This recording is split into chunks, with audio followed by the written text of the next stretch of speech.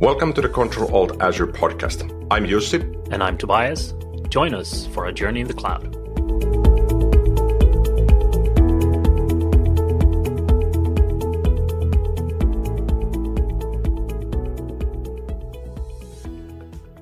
Hey there, and welcome back to another episode of Control Alt Azure. My name is Tobias, and I'm back again with Jussi. What's up? Hey, Toby. Dylan Holidays here. And I did something that I've been meant to do for quite some time. Somehow, accidentally, I had some social media apps on my phone.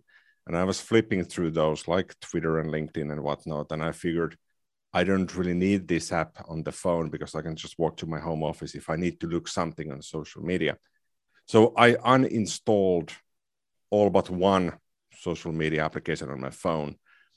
And suddenly, when you have this, 5-minute time of nothing in your life, you're maybe preparing dinner and you don't have anything else going on. You occasionally bring your phone and start flipping through the newsfeed or whatever. And now I'm not really doing that anymore. And it wasn't really a problem, but I was frustrated at myself that I would idly start doing something like this that I didn't mean to do. So this is my social experiment in not using social media applications on the phone, but just on the desktop. And let's see how it goes. Yeah, that's a good experiment for sure. I also disabled my Facebook account maybe 2-3 years ago now. It's been some time. And I recall as soon as I did that, I pulled up the phone someday, just gonna go check something out, or just I didn't really have anything in mind. It's just you do this on routine. You pull up the phone and you check if there's a notification for something. Usually there isn't, or there is, but you don't care because it's not important. So I realized after about a week that I stopped doing it. And then that was actually a very liberating feeling. So I understand why you're doing that experiment. And I think you actually disabled your Facebook account prior to me. So perhaps you had the same experience then as well. Yeah, with Facebook, even though I really liked using it, I felt it was taking too much of my focus and of my time. And I disabled my account, I think, a little less than 3 years ago. And for the first 2 months, I would often have this situation that something was happening in my life. And I felt, I need to share this on Facebook, but I'm not there anymore. And now I think this was the last step for me. So this is not to say that I'm not using social media apps or social media services. I'm still using those. But I felt that when I use them, I will give them the time, perhaps 5 or 10 minutes, and then I will close them on the desktop and focus on something else. And the phone, I felt, was the last device that was sort of slightly stealing my time, even if I was giving that time voluntarily. But it's been a couple of days now without the applications. And now when I pick up the phone, I'm like, what do I do with the phone? I can take pictures, I can browse the net, but that's mostly it. And I'm sort of happy for now, but perhaps next week when we record the episode, I've reinstalled all the applications because I felt I had no need to use the phone and I wanted to use the phone more. You should get like an app for recipes or for barbecues or something where you can actually make better use of it. That's a good idea. So that's perhaps top of mind for me. How about for you? So for me, I bought a portable air conditioner. So there's a heat wave currently in Scandinavia, and I bought this actually a few weeks ago because we had one day where we had 31 degrees Celsius, and it was excruciating, especially in my new home office. If you've tuned in before to the show, you know I recently moved. I have a new house, and I'm working from the garage, and the garage ceiling is not insulated or isolated. So whenever the sun comes out on top of it, it's black tar on the roof. So that heats up this room to about 40 degrees Celsius, which is really hot. So obviously you can't sit in here working. So I got these lightweight kind of air condition. So that's well invested money for sure. And it can cool down the entire home office in about 5 minutes, or the largest room in the house in about 10 minutes. So it's definitely a sound investment. And I'm super happy about it. especially given the circumstances we have right now.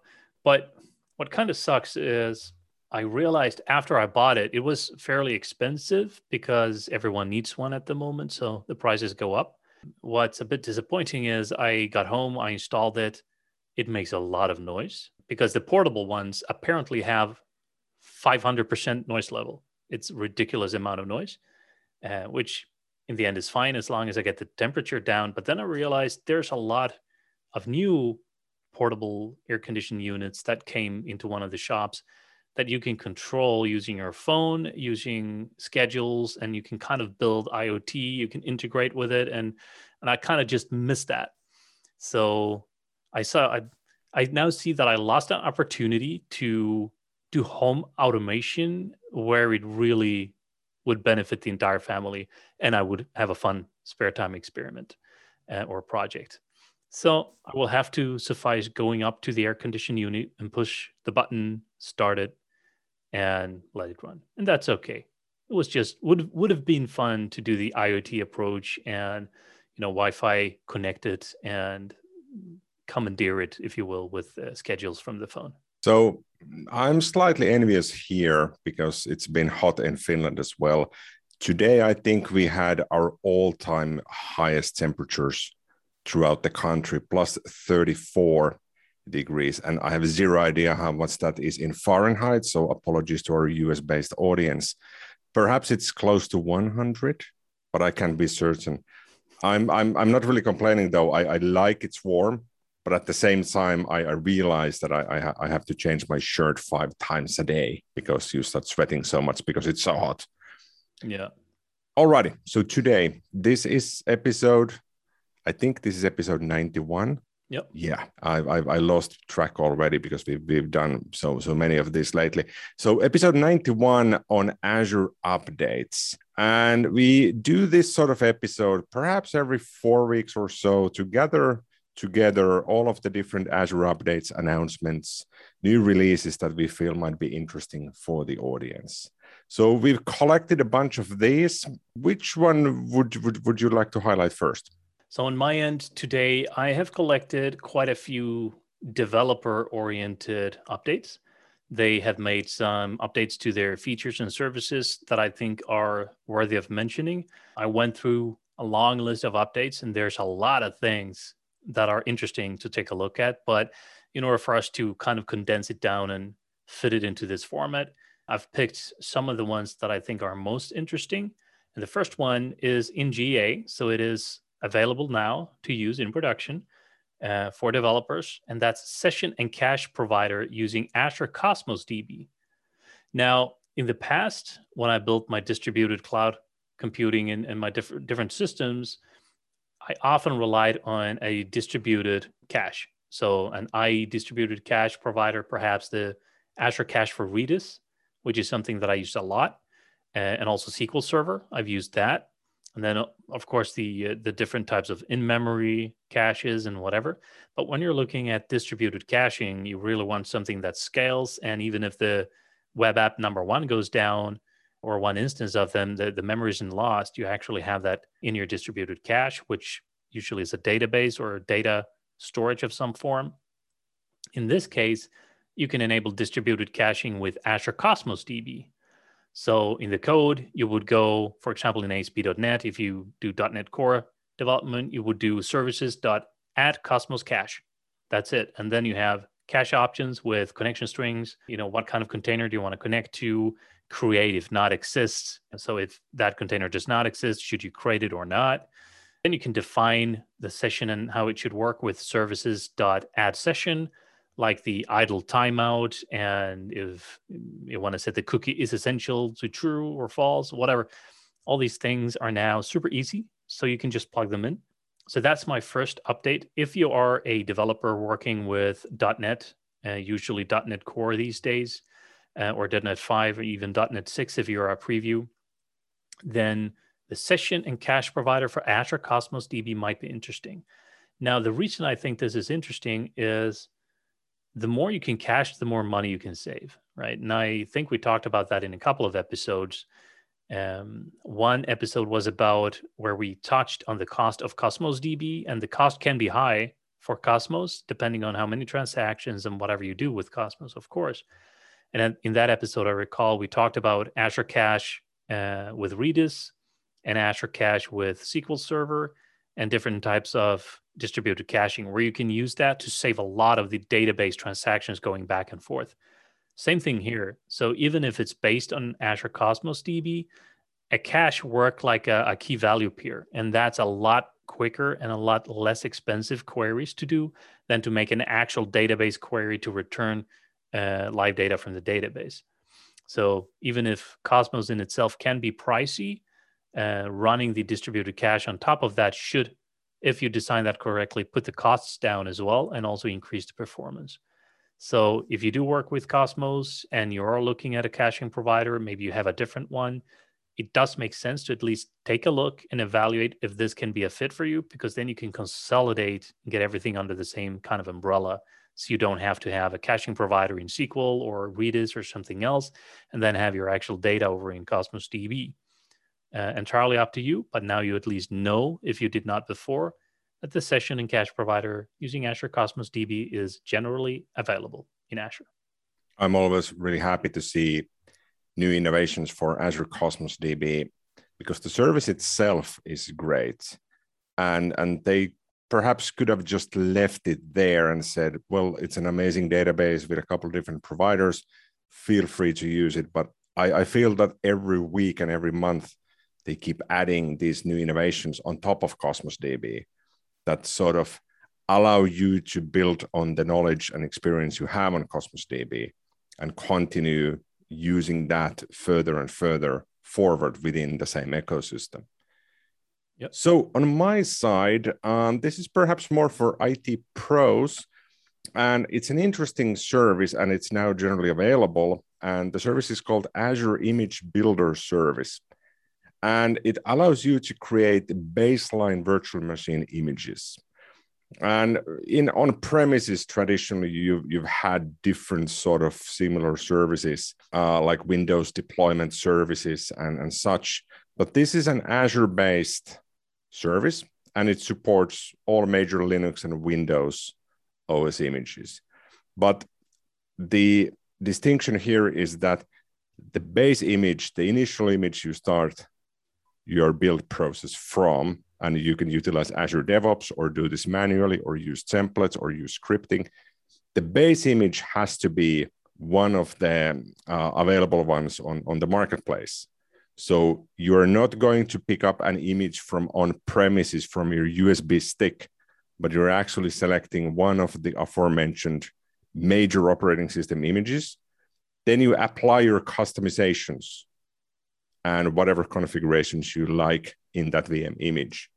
And that will be your golden image, which will be stored in the Azure Shared Image Gallery.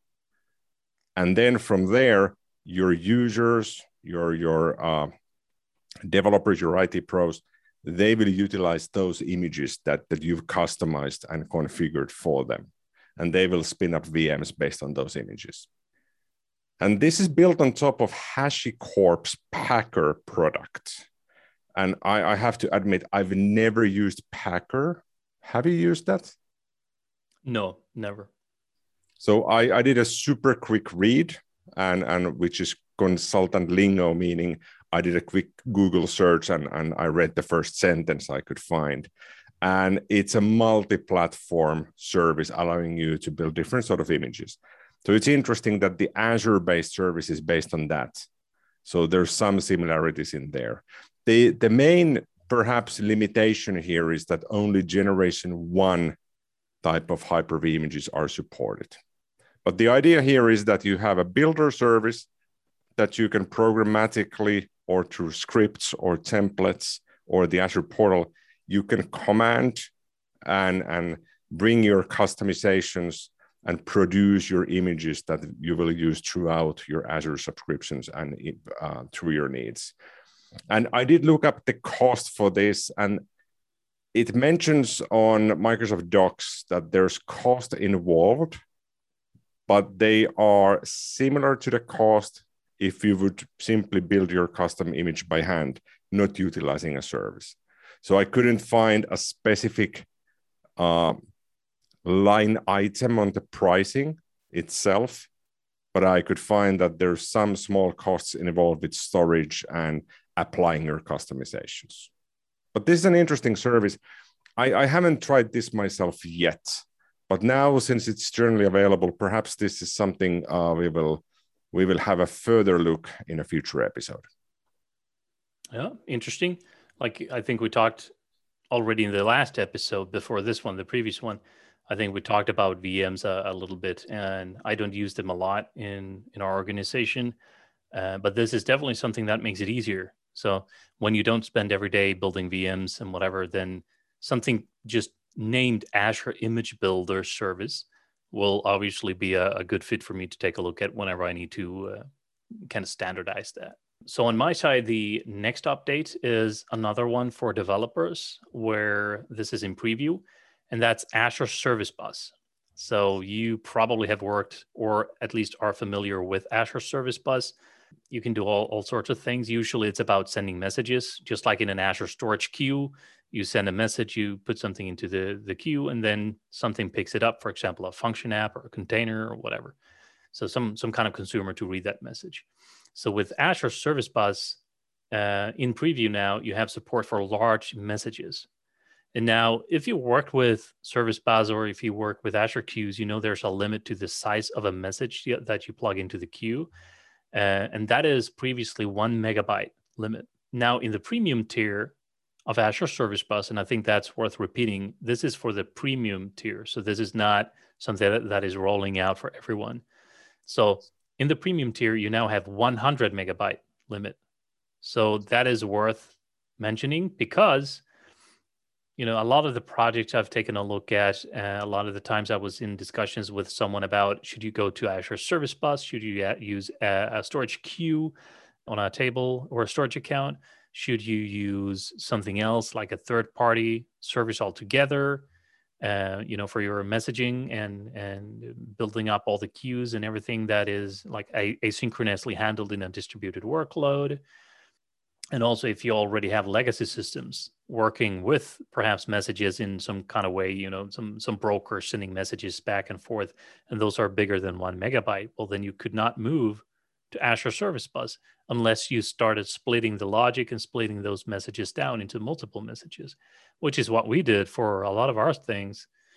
But now you can enable legacy workloads using larger message payloads, or, you know, other enterprise message brokers can now migrate to Service Bus a lot easier because that limitation gets removed on the premium tier. So instead of like re-architecting and redeveloping and redesigning some of the things you have, if this has been your main blocker, and I know it has for several customers in the past, at least, I don't know what the state of that is right now, but I would expect the same challenge exist. Some of the organizations, and myself included, have split the logic down to multiple messages below 1 megabyte.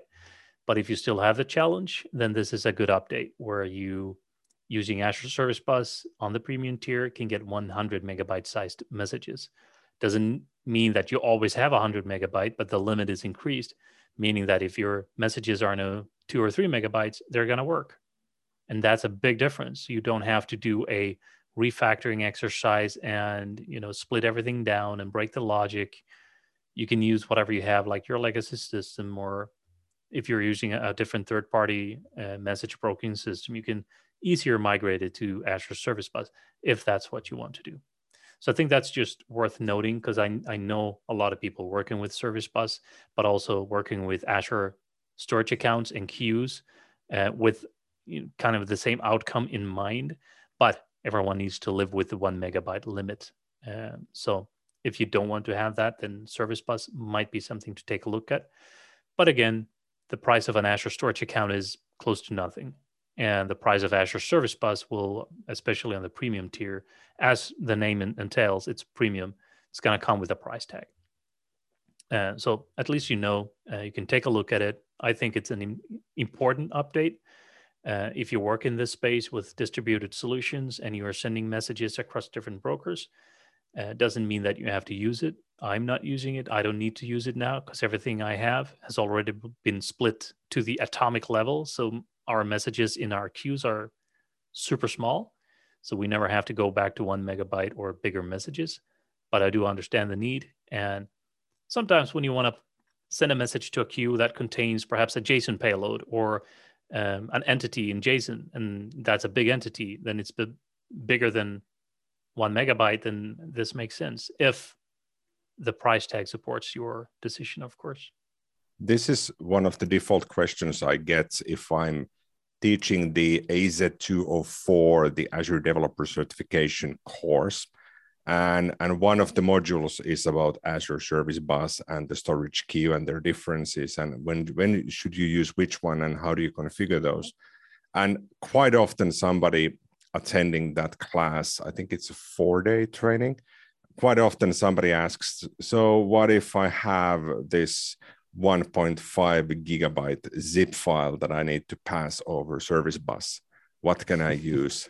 And I go, well, this is not really intended for that. How about you put that in Azure Storage and use a message to point to that blob instead of transferring that blob between the services. But it's still nice that the 1 megabyte limit, it always felt awfully small. So it's nice, it's larger now. So next on me in public preview, VPN NAT. And this is awfully specific, but this has been something that I'm occasionally fighting with when building VPN connections to and from Azure.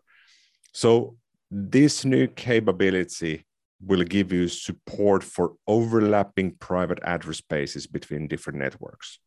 So consider that you would have a branch office. Perhaps you're working at a bank and you have a branch office, and that branch office has private IP addresses behind a NAT device in their internal network.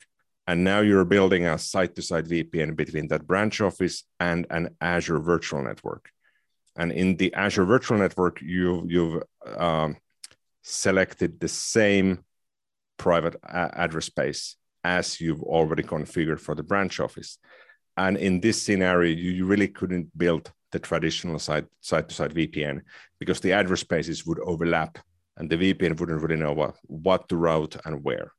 So now with VPN NAT, you can use one-to-one static NAT. That's the only supported option. So the dynamic NAT mapping is not supported, at least yet. And this allows you to utilize those existing private address spaces between the different networks, even if they overlap. And the VPN NAT is clever enough now to allow you to create rules that if I'm coming from this sort of a network with these IP addresses, and I'm sending traffic to another network in Azure with the same IP addresses, that it can actually make a difference between those two and not get confused.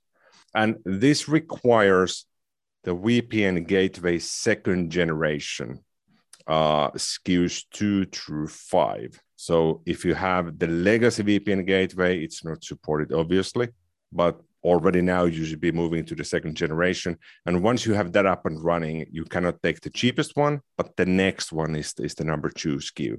That's then supported. So it's a small addition to a service that's been available in Azure, I think already almost 10 years. But once you enable this, there's plenty of configuration you have to do and plenty of testing, obviously depending on what sort of a network architecture you have. But I feel this is something that I will be using in the future as well. Yeah, interesting. So I think on my end, the next update, I have 2 more updates really. That's interesting. And the first one is, again, for developers. It's in preview right now. It's Azure AD authentication for application insights.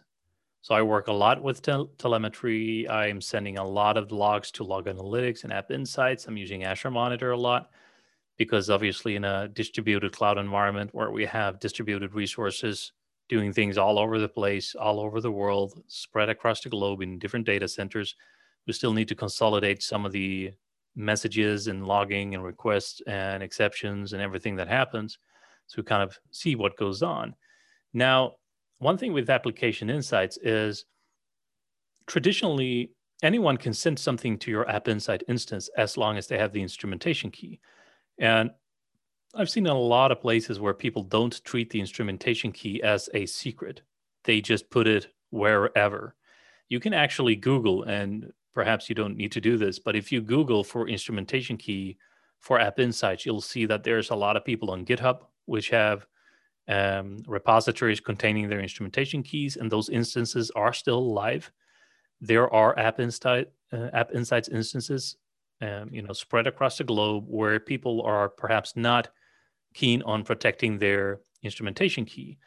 And usually I hear people say, we don't need to protect it because nobody can read the data inside of App Insights. And this is correct. You cannot read it. But there's also no limit on how much data you can ingest, and you pay per gigabyte. So what I have seen, and this is perhaps a targeted threat in a way, I have seen people abuse that. And when they find your instrumentation key, they're sending junk data, first of all. So it's very difficult for you to troubleshoot your application.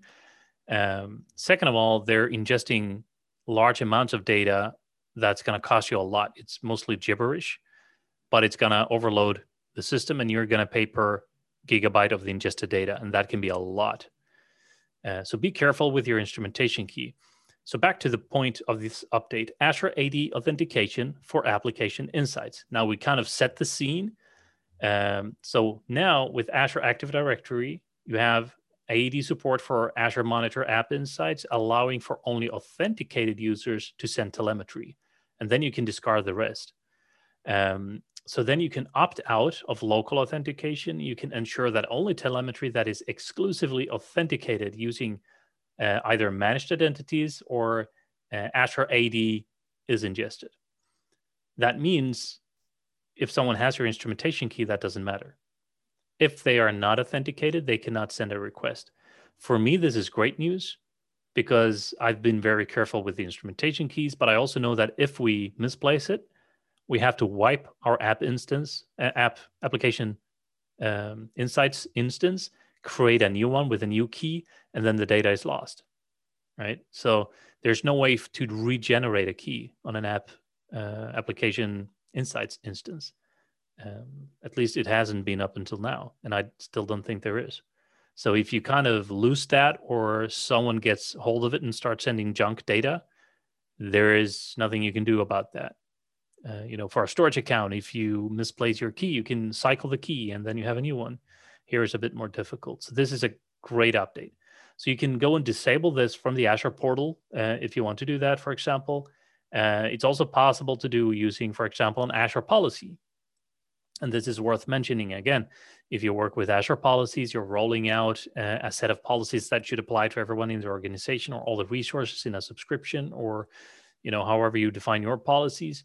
You can now define that for any application insights instance that you have, it always disables the local auth. That means only managed identities and AAD identities can actually send telemetry to it as an authenticated request. And this is, again, a very welcome update. All my systems work in containers, functions, app services, and a bunch of different services. But usually those three are the main components that I have in all of my distributed cloud systems, and all of them support managed identities, right? So now I can enhance the security of the ingested data and enhance the reliability to ensure that even if for some reason, who knows why, the telemetry key would be spread with the wind to someone, that doesn't matter, because you have to be authenticated. And the only things authenticated in my distributed cloud is the app service, the function apps, and all the containers. Nothing else. There is no inbound traffic from anything. So this is a super welcome update. So touching on security a little bit and authentication, but it's still in preview, like I said, but super important to understand.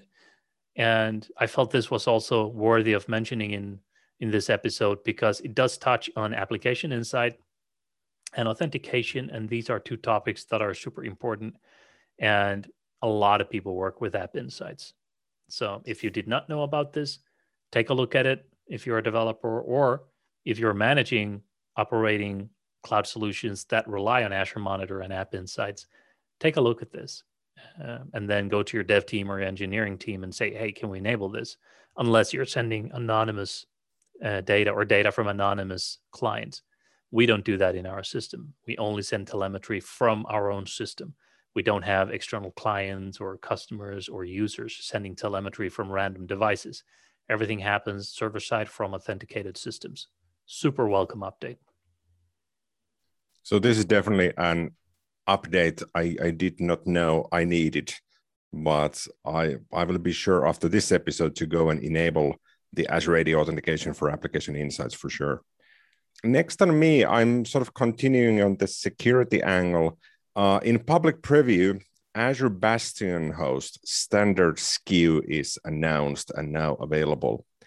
So Azure Bastion host, that's the hosted VM instance from Microsoft that allows you to remotely connect to your resources, your VMs mostly, securely, so that you don't have to maintain this sort of a jump server yourself, but Microsoft will maintain, update, and patch the box for you and keep it always up and running.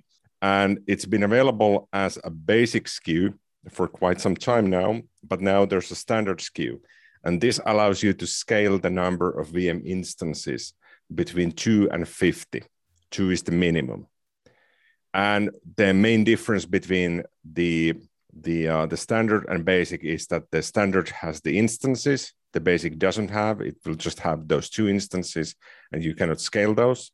But for now, nothing else differs. But I read from Microsoft Docs that they sort of hint that future configuration settings could be adjusted through the standard SKU as well.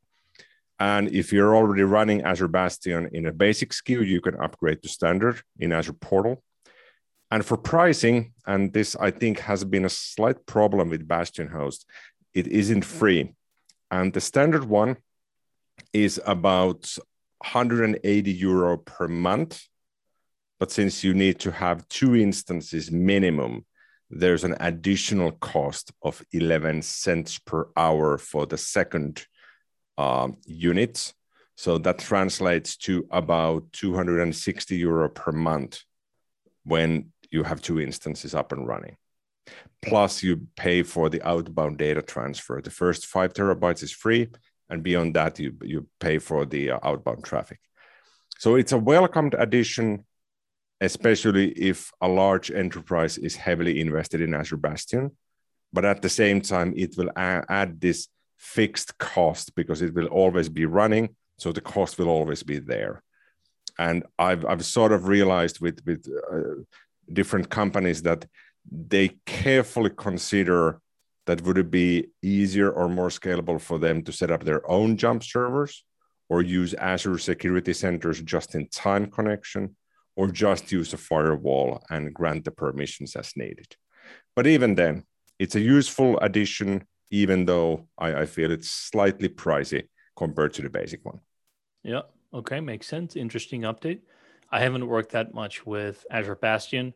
Obviously, again, not working that much with VMs, but I've kept my eye on that, and I think this is an interesting update as well. So I think the final thing on my end is, again, for developers. Like I mentioned in the start of this episode, I had a lot for devs. And this is a preview update as well. API management, which we have talked a lot about in this show. We've briefed on it a couple of times from different angles. API management and Event Grid has an integration. So it's a marriage of 2 great things. So API management can now publish events to Event Grid to send event notifications to other services and trigger kind of downstream processes. Just like I think we talked about, and I wrote some articles in the past about Key Vault and Event Grid. Whenever your secret is about to expire, you can trigger an event. Or if your secret has expired, unfortunately, then you can trigger an event. Same thing here. When something happens with API management, you can trigger an event. And with Event Grid in Azure or Azure Event Grid, you can do whatever you want. So you get an incoming webhook kind of, and you can subscribe to that with a function, or you can do a logic app, or do with it whatever you want. So for example, you trigger an event whenever a new user is created. Perhaps someone goes and say, well, I'm now signing up for your API. And they do this with the API management developer portal or whatever, which comes with API management. And when that happens and they create the account, you get a notification over the event grid, and you can decide, well, now I need to send this to my, whatever you have, third party service like Chargebee or PayPal, or whatever kind of system you might want to send this data to, and say, well, we just got a new user, now let's take care of him, or do whatever you want. So there's a lot of business logic you can kind of tie in here. So the integration is simple in the sense that, well, something happened in API management, send a message, right? Just send it to the event grid. But then the business cases where you can actually now take action on things is big. And I think we mentioned that in one of the episodes we talked about in the past as well, that with Azure Event Grid, you can design one solution. So you can design a single solution if you want, where your entire organization starts shipping things to Event Grid. And then you, in your Event Grid solution or your Event Grid code, however you want to deal with it, you can design a solution where you deal with incoming messages. For example, you have integrations to third-party providers. You need to send a notification, you need to send a webhook, you need to trigger a function, you need to schedule something, you need to whatever. Doesn't matter what the business requirement is, but if it runs over Azure Event Grid and your Key Vault does, and your API management does, and storage account or whatever else you integrate with Azure Event Grid, you can have the same kind of logic deal with the incoming messages. And that's kind of what I like with integration points. You don't have to have now a custom API for API management where you build custom code inside of API management to deal with a new user being registered. Don't have to do that. A new user registered, it triggers an event. You don't deal with that. Azure deals with that. So it's off your table. You just get the message into Azure Event Grid, and then you decide what's going to happen with it. And then you can build your business logic around that.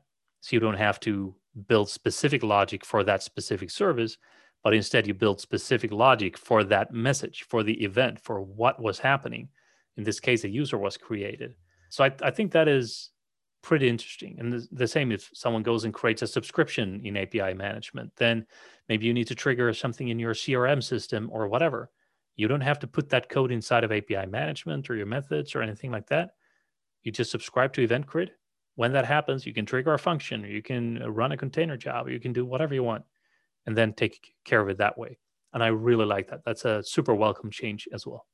I feel this is great. And with API management now available in the consumption tier as well, I feel it's much more accessible and obviously much cheaper now than previously.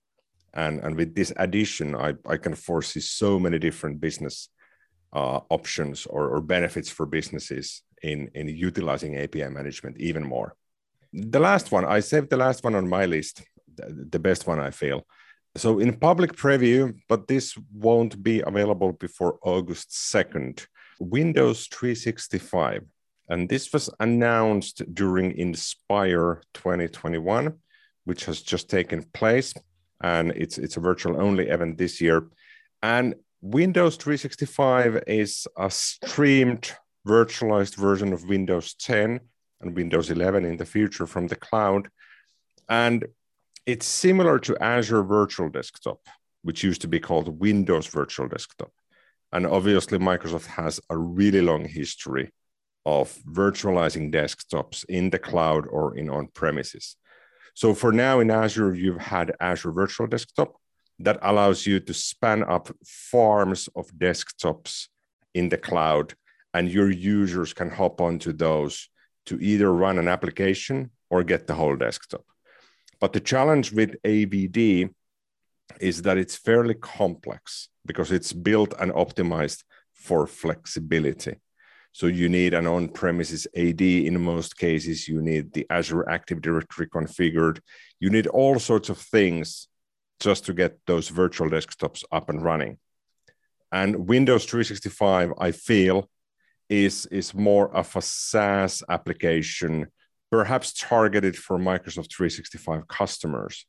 They might have users with tablets like iPads or Samsung tabs or fairly good phones, but they're not Windows 10s or Windows 11s, or even they have older desktops and they need to run a more modern workload that's always available, always up to date, always patched. And that's where I feel Windows 365 will fit the best. Pricing hasn't been announced beyond it's going to be per user. And I sort of deducted from the short pricing announcement that it's going to be a fixed monthly price per user.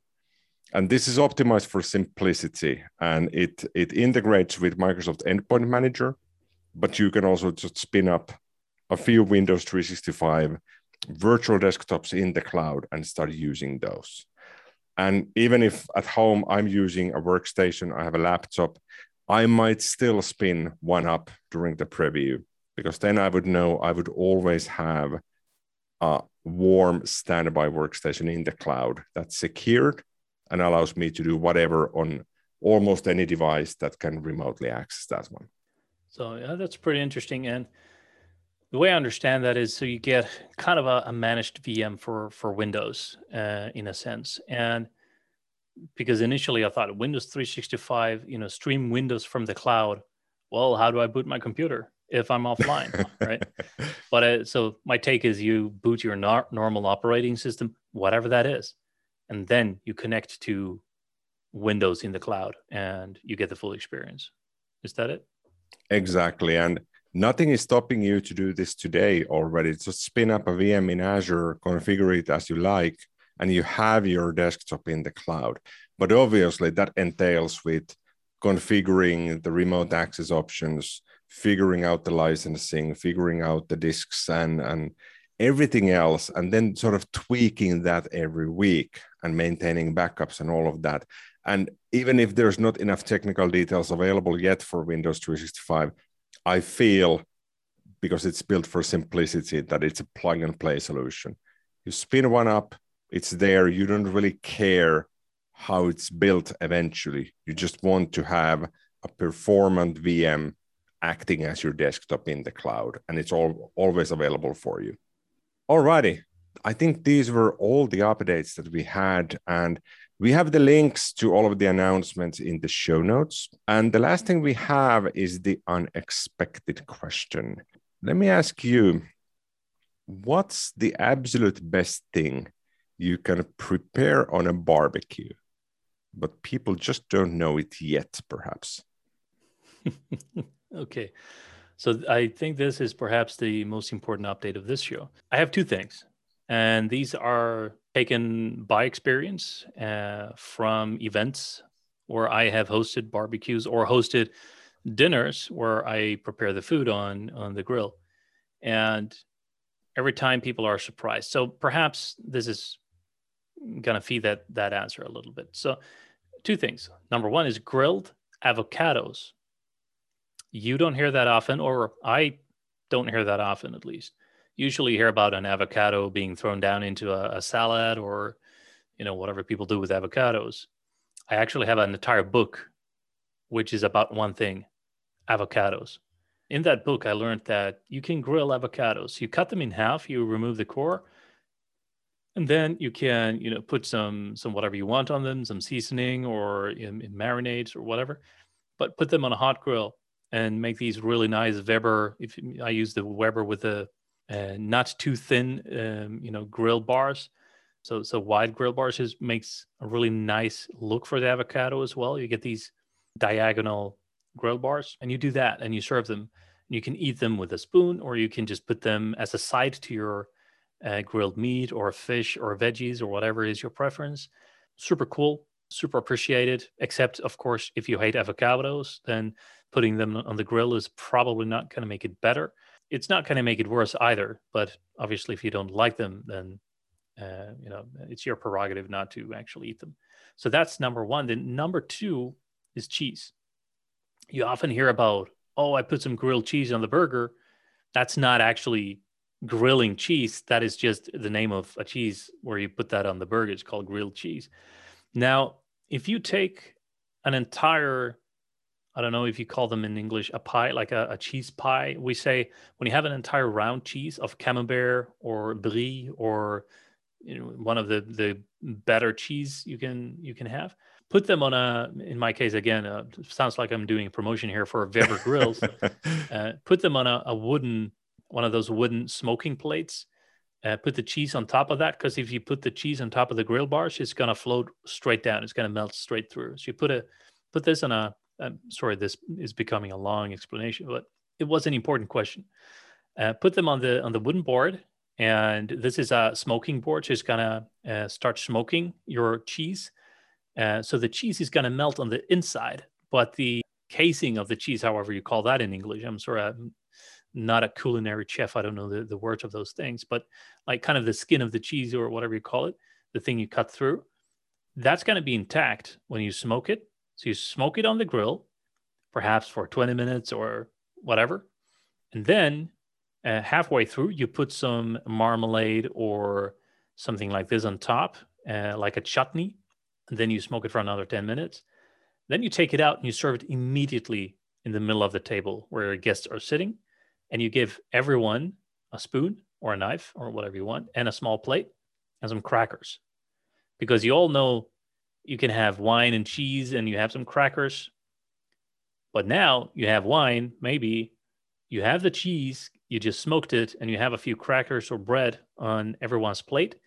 And everyone, and this needs to be done at the same time, digs into the cheese, because as soon as you put the knife in or a spoon in, everything will just pour out on top of the table. So everyone does it at once and takes a part of the cheese to their plate. And then you have this smoked, creamy, hot cheese going on top of these biscuits or crackers, whatever you have. And that's going to go really well with like an Amarone or a Ripasso, or if you want the lighter side of the Northern Italy wines, then maybe a Valpolicella Classico or something like this. It's going to be a killer night. You are going to amaze your guests, and it's going to be awesome. And obviously, if any of you tuning in want to ever come to a barbecue with me, I'll make sure to give you a taste of this. So I guess that was a 5-minute explanation and answer to a very short question, but I really like food. So there you have it. It's fairly late now in Finland, and I am now tempted to walk across the street to the grocery store to get some cheese and avocado because I know I don't have either one in the fridge right now. And yeah, I might not start the grill today, but the weekend is coming, so I'll keep this in mind. Sounds delicious for sure. Excellent. Thank you again for tuning in. This was episode 91 on Azure updates, and let's talk more next week. All right. See you then.